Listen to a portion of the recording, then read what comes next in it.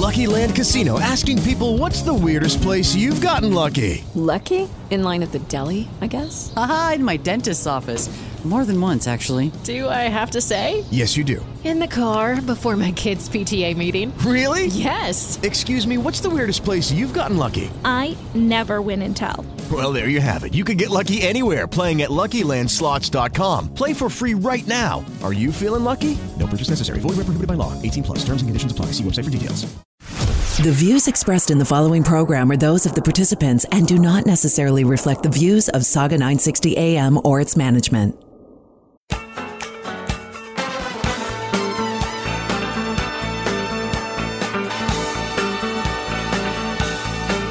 Good evening, everyone, and welcome to the Brian Crombie Radio Hour on Saga 960.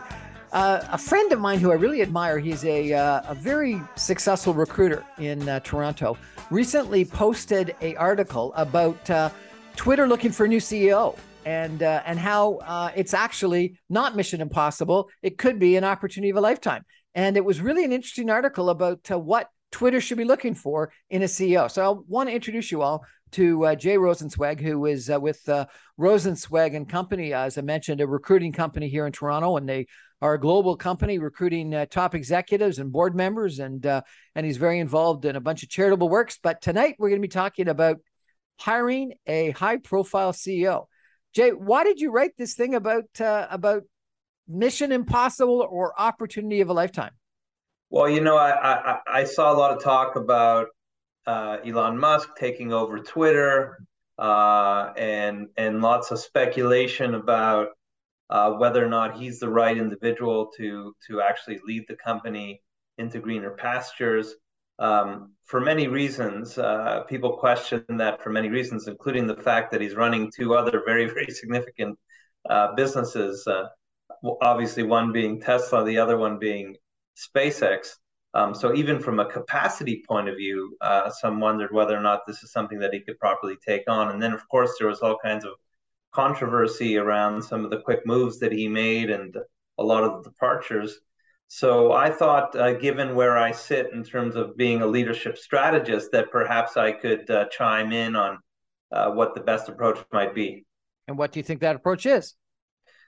So I think for an organization with this level of complexity and issues that it's facing, including the fact that it's not a profitable business, even though it's a very prominent and well-known business with, I think, 360 million individuals on the platform, that one needs to really step back and try to understand really what are the symptoms here? What are the issues that we need to dive into in order to sort of stabilize the patient, if you will, and then understand really from a strategic point of view, what are the avenues that we could work on to take the business into the right direction and into profitability. And once we understand the business objectives of a client of that nature, then we can step back even further and develop a research strategy designed to meet the business issues at play. I thought one of your opening paragraphs where you said, it's like giving this impossible assignment. It's like giving a kamikaze pilot a 2-ship quota. Exactly. I think Twitter's reached the point where there's no longer any room for error. And I think if Elon were to think about this logically, he'd want to take the kind of approach where you cut once, but you cut properly from the point of view of tailoring a proper solution to take the leadership into the right direction.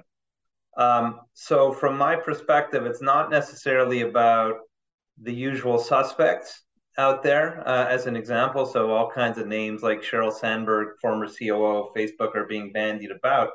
I think it's a matter of really taking the right steps to develop a customized research strategy of individuals who may not be the obvious suspects. Like, as an example, I remember years ago, IBM was in trouble. The leadership, in terms of board of directors and whatnot, took an interesting leap outside of the tech world and hired a guy named Lou Gerstner, if I remember correctly. Yep. Former McKinsey consultant, former Nabisco and Amex executive, who really didn't have that Silicon Valley tech experience, but he was the right person for the right time. And I have some examples in my own experience in recruitment where really thinking a little bit more broadly and taking that step back can result in bringing in really the best possible candidate for the job. You don't think that to run Twitter, you'd need to have someone that, has got the creds in Silicon Valley and in the tech world? Not necessarily. It might be, and perhaps, as we call it kind of internally at the office, perhaps, tech professionals would be category A in terms of our research strategy, but not necessarily. I'll give you another example outside of tech. I remember a banking client coming to me and lamenting the fact that he couldn't uncover the right kind of marketing executive for the bank. He had worked with some of the big recruiting firms and hired some presumably great candidates on the marketing side, but they never seemed to bring something different to the table. And he was looking to really innovate. So I asked him at the time, well, where are these candidates coming from? And his response was, well, they're coming from the banking sector. They're coming from competitors. To which I said, well, if you're looking to really innovate, perhaps that's not the right place to be. What's the focus of marketing within a bank? It's the retail operations. Maybe you should be looking at the Gap and other true retailers who are eons ahead of you in terms of the kind of marketing innovations that they bring to the table. And sure enough, we took on the project and brought them someone from a true retailer. And the client indicated to me that he's never made a better hire. So sometimes really, it's better to kind of go out of the box, if you will, as the cliche goes, under certain circumstances.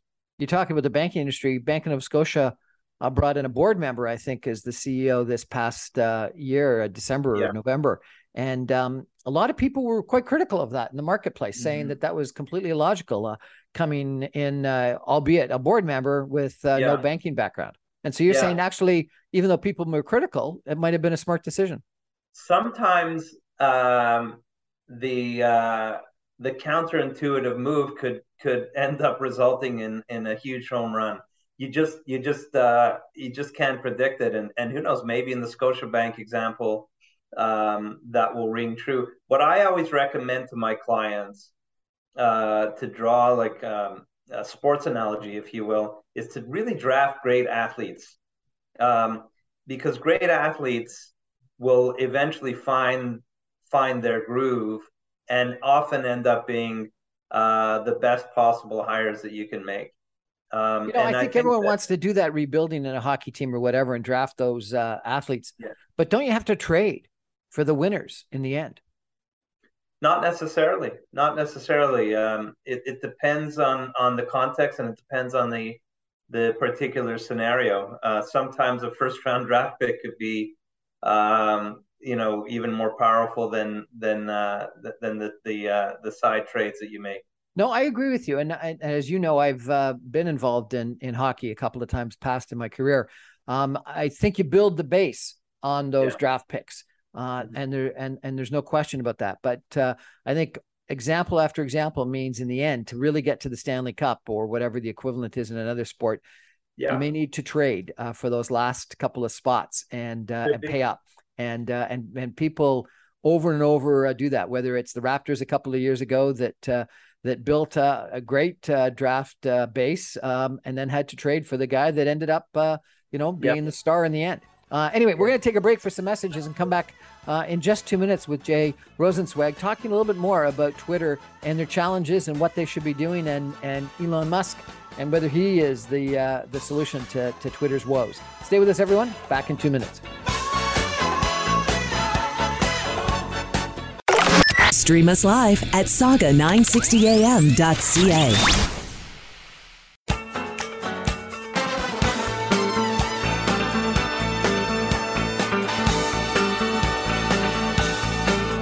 Welcome back, everyone, to the Brian Crombie Radio Hour on Saga 960. The topic tonight is hiring for a big company, a tech company, but I think it's applicable to a lot of other scenarios as well.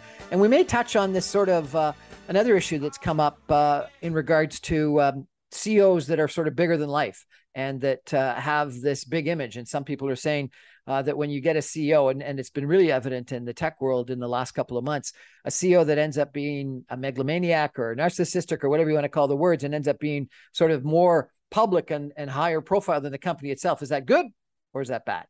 Some people in the past used to say, if you buy a hockey team or a sports team, you get on a magazine and you win a big award, sell that stock because the CEO is more interested in his own profile, less interested in the profit of the company. Not sure if that's true, but I heard that once.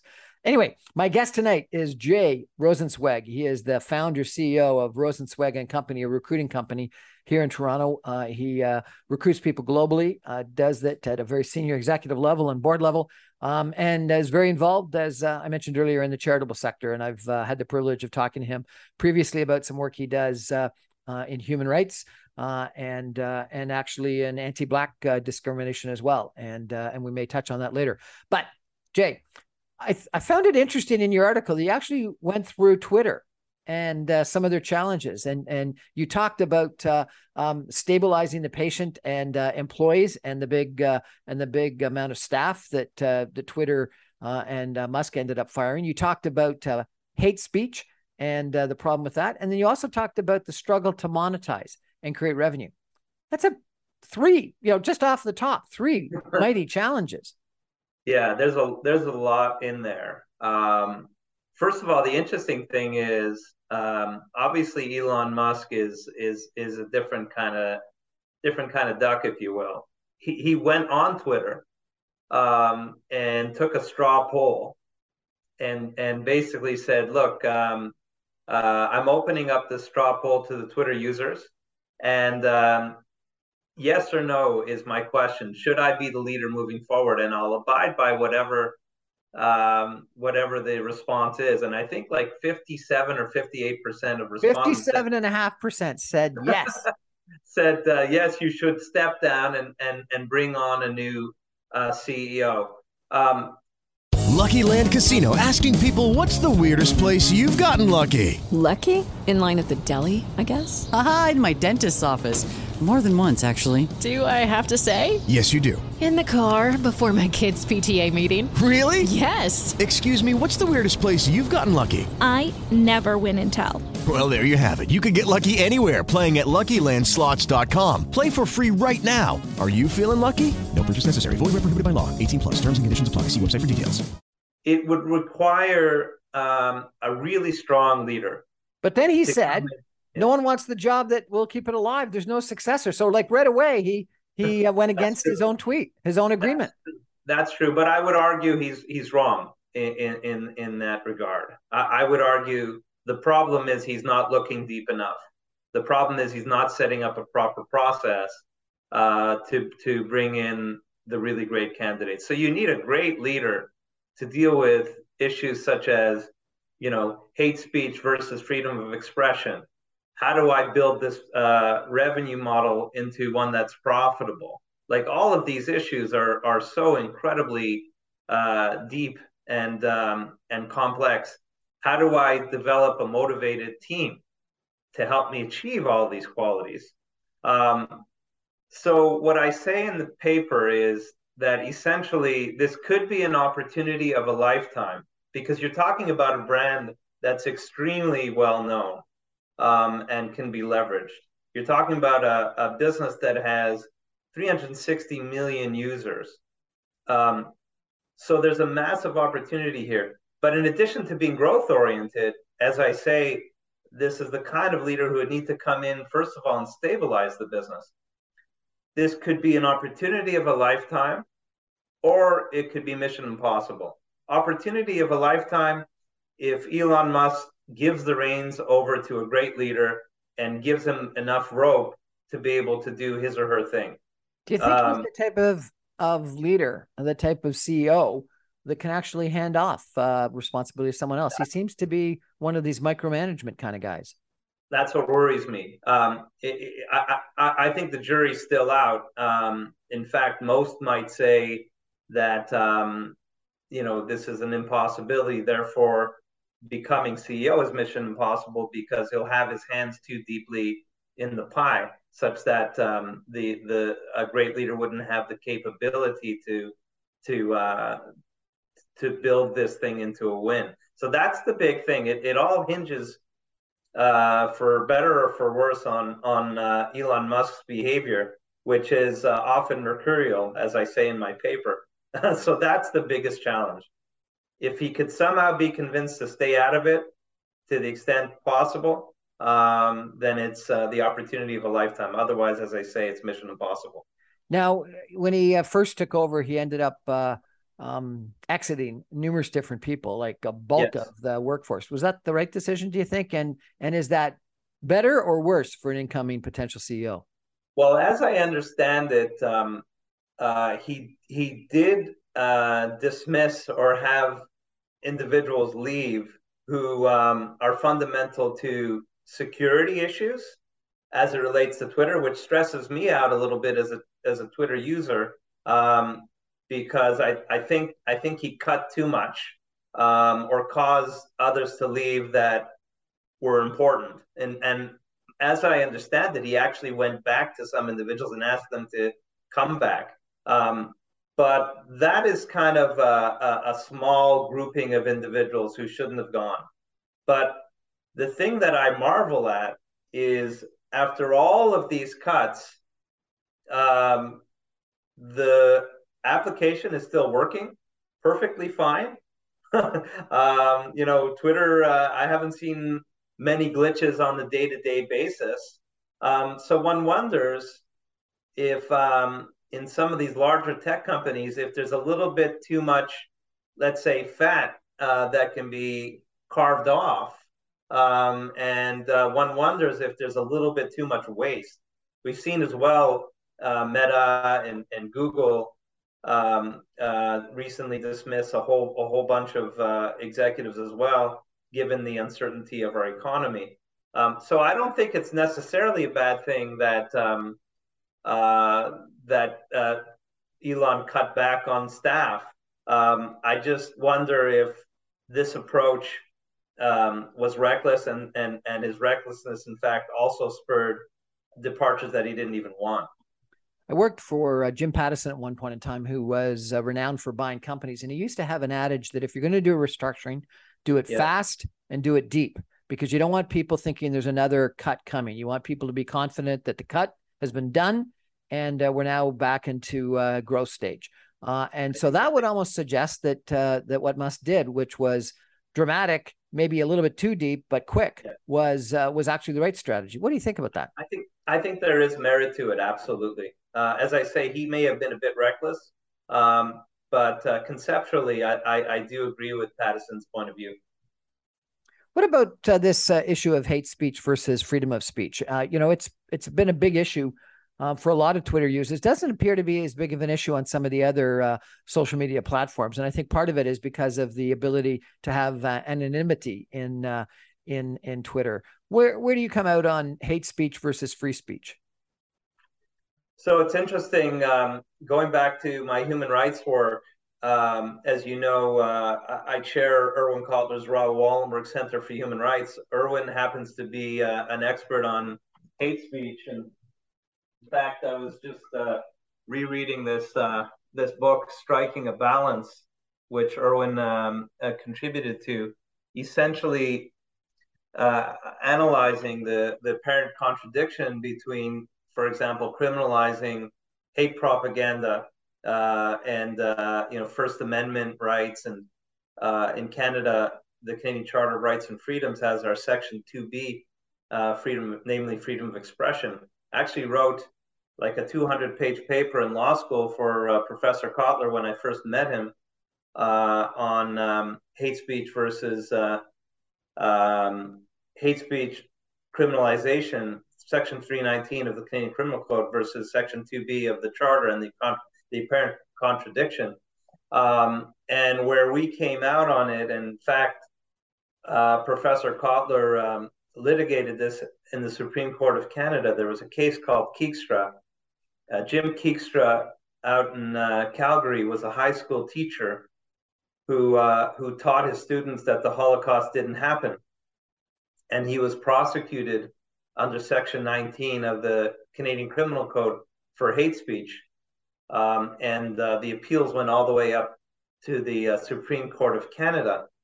And it was a very, very seminal case, which went 5-4 in favor of upholding the Canadian criminal provision. And the justification, which Chief Justice Dixon actually gave in the majority opinion, was that the Holocaust didn't begin in the gas chambers. It began with words. These are the chilling facts of dangerous hate speech and incitement to violence. So it's a very fine line. Some of these organizations, including Facebook, have developed these third-party ethical committees who look at various cases that are on the line to decide what goes in and what goes out. It's not an exact science. There are many civil libertarians who are free speech absolutists who argue that the marketplace of ideas allow all of this to be washed out. I'm not one who agrees with that. I'd be very, very careful with any speech that is limited, let alone criminalized. But there does come a point where incitement can lead to a very real threat of violence. We've seen that in Rwanda and other genocidal tragedies like that. And of course, the Holocaust itself, as I alluded to. Well, my favorite American president, President Bartlett, you might know him, made some comment about that a true American had not only had to be able to salute the American flag, but to defend someone's right to burn it. I'm paraphrasing, but it was something like that. Do you agree with that? Yeah. Is that you can desecrate your country's flag or the national anthem or something like that, and still is that freedom? I think the analysis needs to be: is the action or the hate or the propaganda dangerous enough? Is the incitement dangerous enough that one can logically see threats of very real and very lethal violence? And that's a very, very difficult nexus to make. So that's the analysis you'd have to do. I haven't thought deeply enough about burning of flags to give you an answer on that specific example, but I think there'd have to be a real threat of violence coming out of the hate speech. One of my friends just today on Facebook or Instagram posted something. I don't know what it was, because it had a little message saying this information is deemed to be incorrect by a fact checker. So that's not hate speech necessarily, but these are probably conspiracy theory kind of issues that someone is deeming inappropriate. Is that right for Twitter, Facebook, Instagram to disallow? I think that if it's simply incorrect information, if you have some sort of tab on top of it, like plastered onto the message saying this information is incorrect because, maybe in that case that's sufficient rather than banning a person for that kind of speech. Again, you'd have to assess on a case by case basis whether or not that untruth can produce a level of violence such that the individual would need to be banned.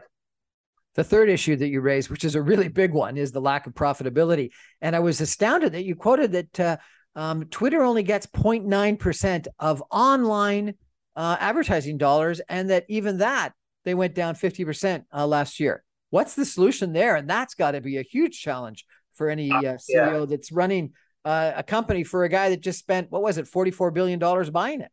Yeah, I find that extremely shocking. I honestly don't know the answer.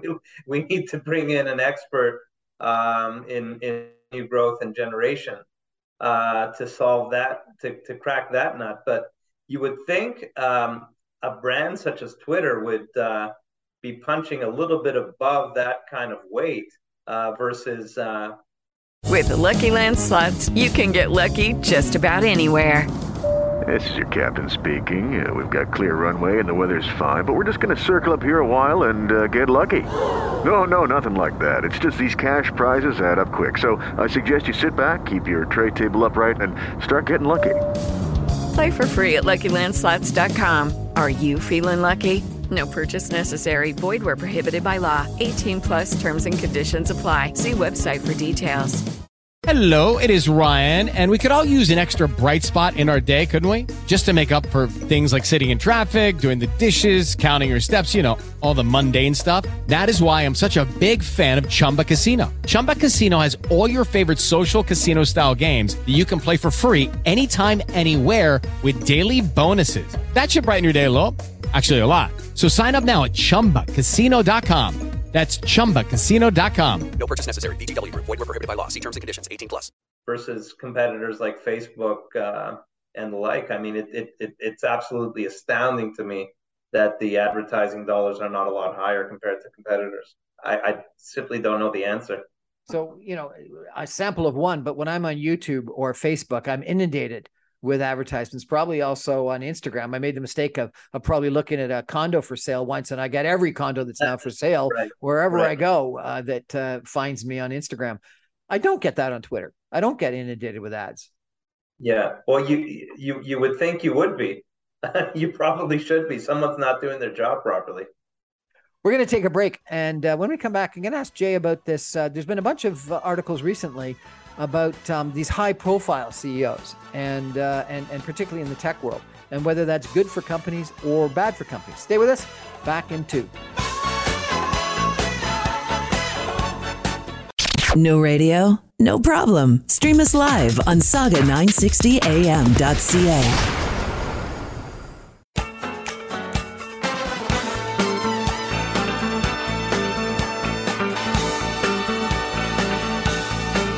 Welcome back, everyone, to the Brian Crombie Radio Hour on Saga 960. My guest tonight is Jay Rosenzweig, who is the CEO, founder of Rosenzweig and Company, a recruiting company here in Toronto that recruits senior executives, board members, etc. Jay's also very involved in charitable organizations, anti-Black racism, freedom, free speech, etc. Jay, I wonder if we can switch from talking about Twitter just for a second. There's been, a huge decline in tech stocks in the last little while. Huge number of layoffs or firings in tech companies of late. And there's been a couple of articles recently that say that part of the problem is that too many of these CEOs, and the big Bitcoin company is one example, but there's several others.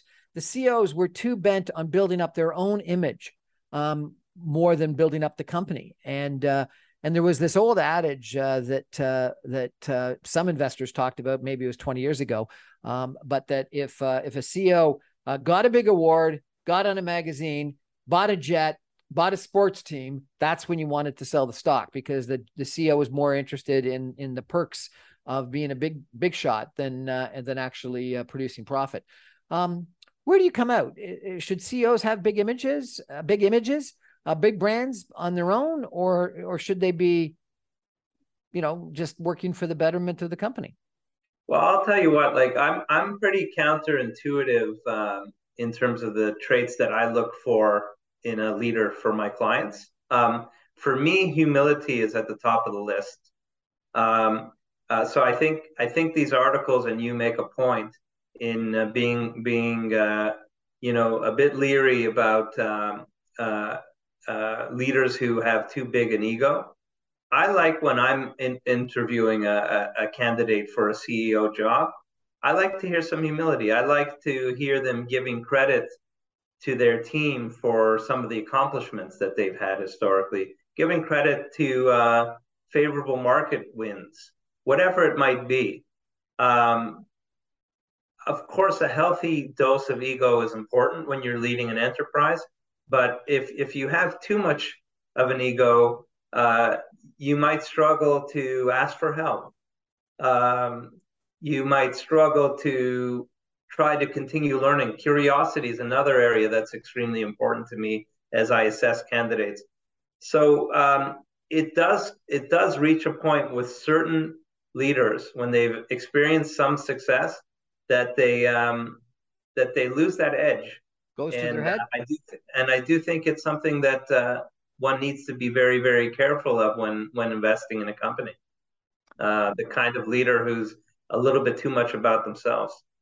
I've been reading a lot lately of people, management consultants and other people that think that empathy is this new trait that leaders should have, which is certainly not consistent with what the leader that we just described, or the type of leader we just described, or the leaders that we think of from a generation ago. Do you think leaders need to be empathetic, or do they need to be hard-nosed and driven? I think the new leader of today needs to have a lot of empathy. It's a different kind of leader than, let's say, the leader of the past, who was banging their fist on the table, demanding results, and an intimidator. I don't think the new generation really responds to that kind of leader anymore. More and more, what I'm finding is, if you're a leader who thinks of his or her team as people that they are serving, that they need to understand from the point of view of what makes them tick, and have some empathy for where they're coming from and the things that they enjoy doing, and even empathy for their personal lives. If issues come up in a teammate's personal life, those are the kinds of individuals who, if you're there for them under those kinds of circumstances, they'll go to bat for you when the chips are down and you need them. So that's the kind of leader I think that would be most successful into the future. You make the point in your article about Twitter that Elon Musk is running several companies, Twitter and a car company and SpaceX, etc. But most people would think of him as a micromanager. Do you look for micromanagement in a leader, or is that a bad trait in a leader? In general, I think that micromanagement is not a good trait to have.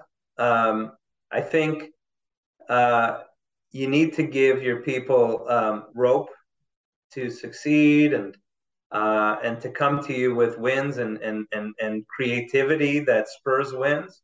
I take the approach that you assume optimistically within a certain amount of rope. Obviously, you can't put the whole enterprise at risk with a new team member, but give them as much rope as they possibly can take, and be optimistic that they'll succeed. And I think that's the way to motivate individuals to really even exceed their own expectations and do wonderful things for an enterprise. If Elon Musk gave you a call and asked you to come and present Jay Rosenzweig and Rosenzweig and Company, and tell him how you would actually go about this search and what you would be looking for, what would you say? I'd say to him that I'd need to, first of all, sit down with him and go through his perspective on the business, what its potential can be, what his vision is. And I would indicate to him that I would need to have a back and forth with him, and he'd need to respect my point of view as well, so that we can together, with any other stakeholders that he feels would need to provide input on business objectives. And once we have a clear understanding of what the business objectives are, I could then present to him a research strategy with categories of businesses and individuals who could fit the bill and help him fulfill his business objectives. And then we'd be off to the races on an extremely comprehensive process that I think he'd be very pleased with. How long would it take? It would take us about 2 months to develop the proper strategy, the proper targets and individuals that we'd want to approach. Probably another couple of months to bring in a long list of, let's say, 100 candidates who we feel could theoretically fit the bill, and do assessments. Given how senior the role is and the senior level of the leader, we might be taking them out of current business where they're currently employed, which would require all kinds of notice periods and the like.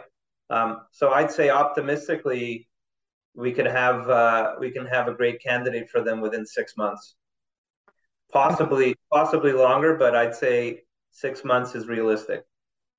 I went through one recruiting process where I did have a good recommendation to the individual, but sat down for dinner with the guy and he offered me the job that night. So it was a pretty short recruiting process. Another one that took probably 4 or 5 months, something like 6 rounds of interviews with 3 different levels of people, including a recruiter. So 4, and then a psychoanalysis, an aptitude analysis, recommendation, reference letters, et cetera. Took an unbelievable amount of time. Yeah. Which is the normal, which is better? Well, I think you do have to be nimble.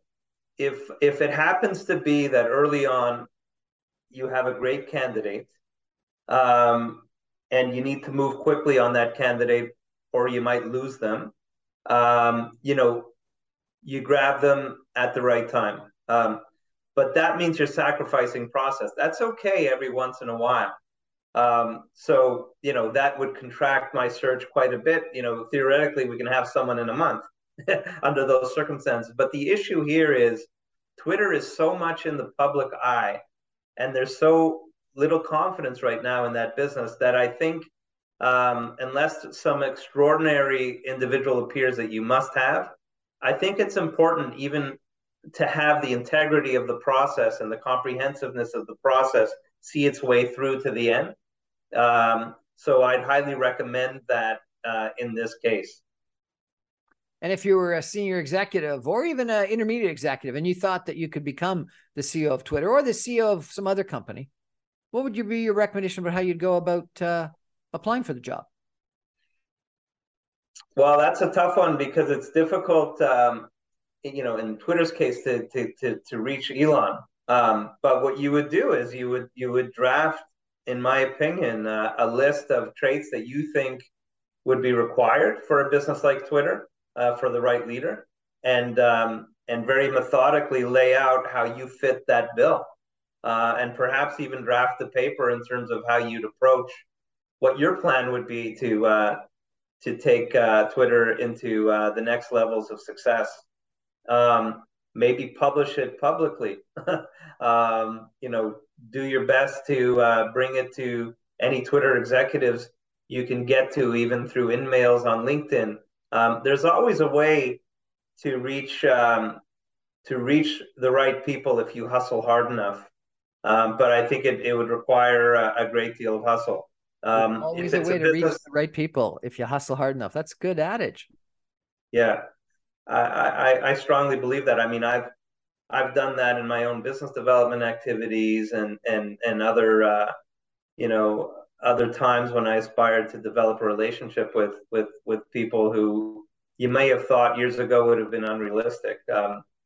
Where there's a will, there's a way. I had one recruiter tell me that cover letters were passé, and someone else say, no, resumes are past historical looking and cover letters are forward looking. They're the ways that you talk about the problems that the company has and the vision that you would bring to the company. What do you think? I like cover letters very much. I think cover letters are super important. In fact, I always request a cover letter that I could forward, whether it's in a business development context, helping a business that I'm invested in get to the right investors or business people, or in the context of career. Because in a cover letter, you can really customize who you are, what you want to do, and why you think you add value to the individual I'm bringing your profile to. So I think cover letters are extremely important. Resumes are as well, but if you are very meticulous on LinkedIn, LinkedIn can really serve the same purpose as a resume. I heard that something like 97% of jobs today are filled through LinkedIn and Indeed or something like that. Why is there still a reason for people like you to work? Because at the most senior levels, you need a much more strategic approach. The very best leadership candidates are not applying for jobs on LinkedIn or some of these other apps that you're referring to. And we provide along the way a lot of advice to our clients and recommendations. I interviewed an economist yesterday who thinks that this is going to be the year for the employee, that it's going to be bad for investors because he thinks interest rates are going to stay high and liquidity is going to be a challenge, et cetera. But that because inflation has been high and workers are now going to start catching up, but at the same time, unemployment is low, that it's going to be a great year for workers. What do you think? Well, I hope so. I'm very sympathetic to workers, so I hope it's a good year for them. I think it's going to be a challenging year all around, including for founders of businesses and investors. I think valuations are going to be a lot lower. I think we're in for a rough year. I hope I'm wrong. But if one segment of society, namely the workers, are able to leverage the scenario and do well for themselves, then I think that's great. Jay Rosenzweig of Rosenzweig Partners, recruiting company here in Toronto. Thank you so much for joining us tonight. I really appreciate your insight. It's been a pleasure. Lots of fun. Talk soon, Brian. Really appreciate it. We're going to take a break for some final messages and come back with concluding comments in just a minute. Stay with us. Stream us live at saga960am.ca.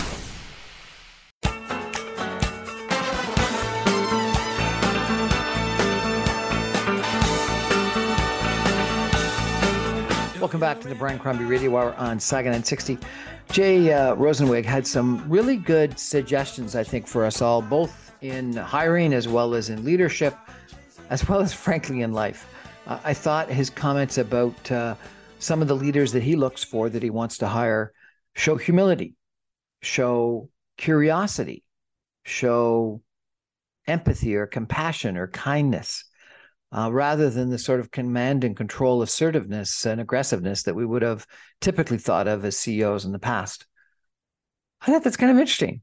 Humility, curiosity, empathy, compassion, kindness, authenticity. Interesting descriptive words. I'm reminded of a guy I worked for, Jimmy Pattison, who used to always say, you know, in the end, people buy from people, people want to work for people. And people want to do deals with people. In the end, it's all about people. It's all about people relationships. You can have a good opportunity. You can have a good financial analysis. You can have a good product. You can have a good technology. But in the end, the person you buy from, the individual you hire, the person you work for, the relationship you build in a transaction, in a deal, is another person. And you want people that are real, that are authentic, that are hopefully kind, that, you know, maybe have some humility. I also found, this back and forth that Jay and I had in regards to this attitude of if the ego of the founder or the CEO became too big, that they bought a sports team, got on a front page of a magazine, cover a magazine, bought a jet plane, etc., were reasons why you might want to sell the company. And I think there's some truth for that. And I've frankly had some personal experience in that regard.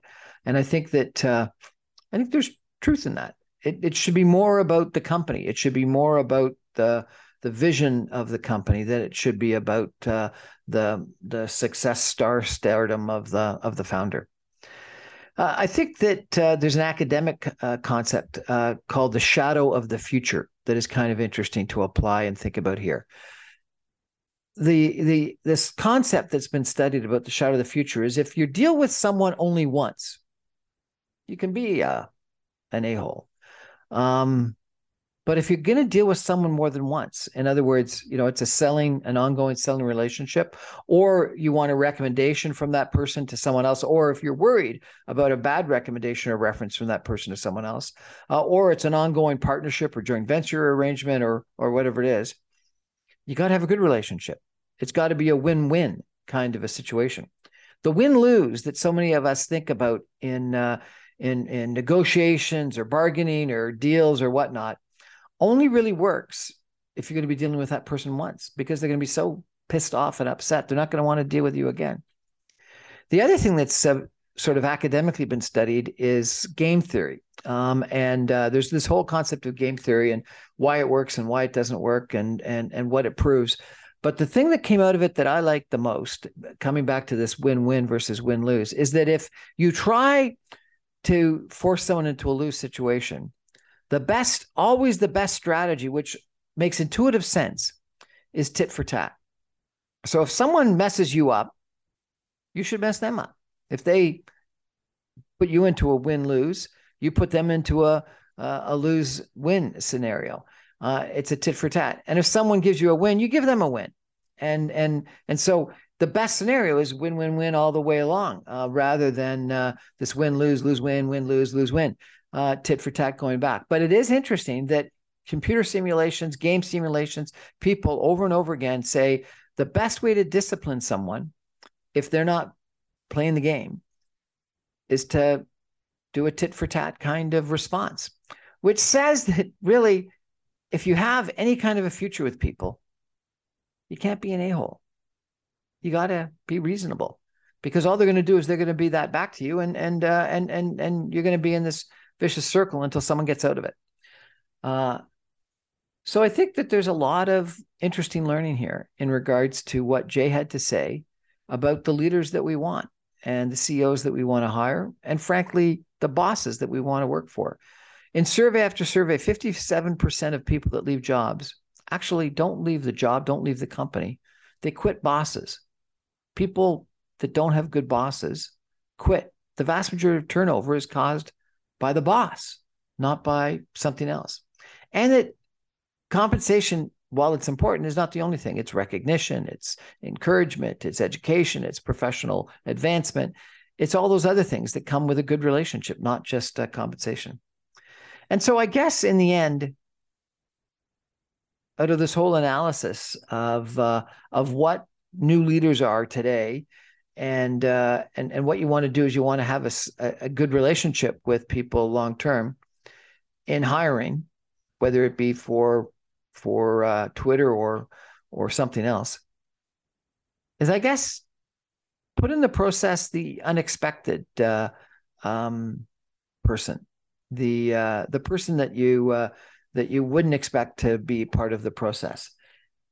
In setting up boards, charitable organizations and things like that, someone came to me and said, always make sure that there's a couple of unexpected people at the table. And you don't have to listen to them all the time. You don't have to choose them to be the leader, but you want them in the process to shake things up, to be a little bit out of the box, to see if there's a radical new idea, to think about whether the process is. And so I guess what Jay is saying is, don't dismiss them. You don't have to hire that out of the box, that unusual, that very different individual that's got the different experience set.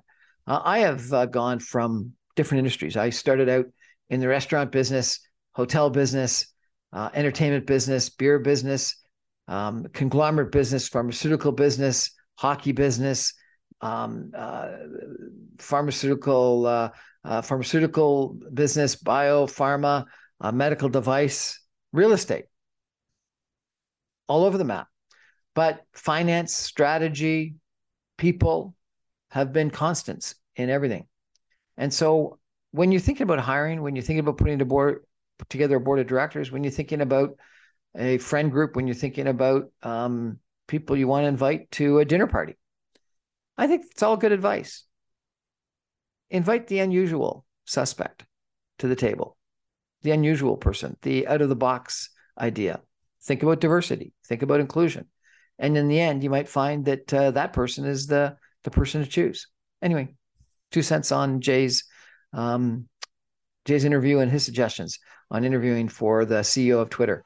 I remind you, I'm on every Monday through Friday at 6 o'clock on 960 AM. You can stream me online at saga960am.ca. You can get all my podcasts and videocasts on my website, briancrombie.com. Good night, everybody. No radio? No problem. Stream us live on saga960am.ca.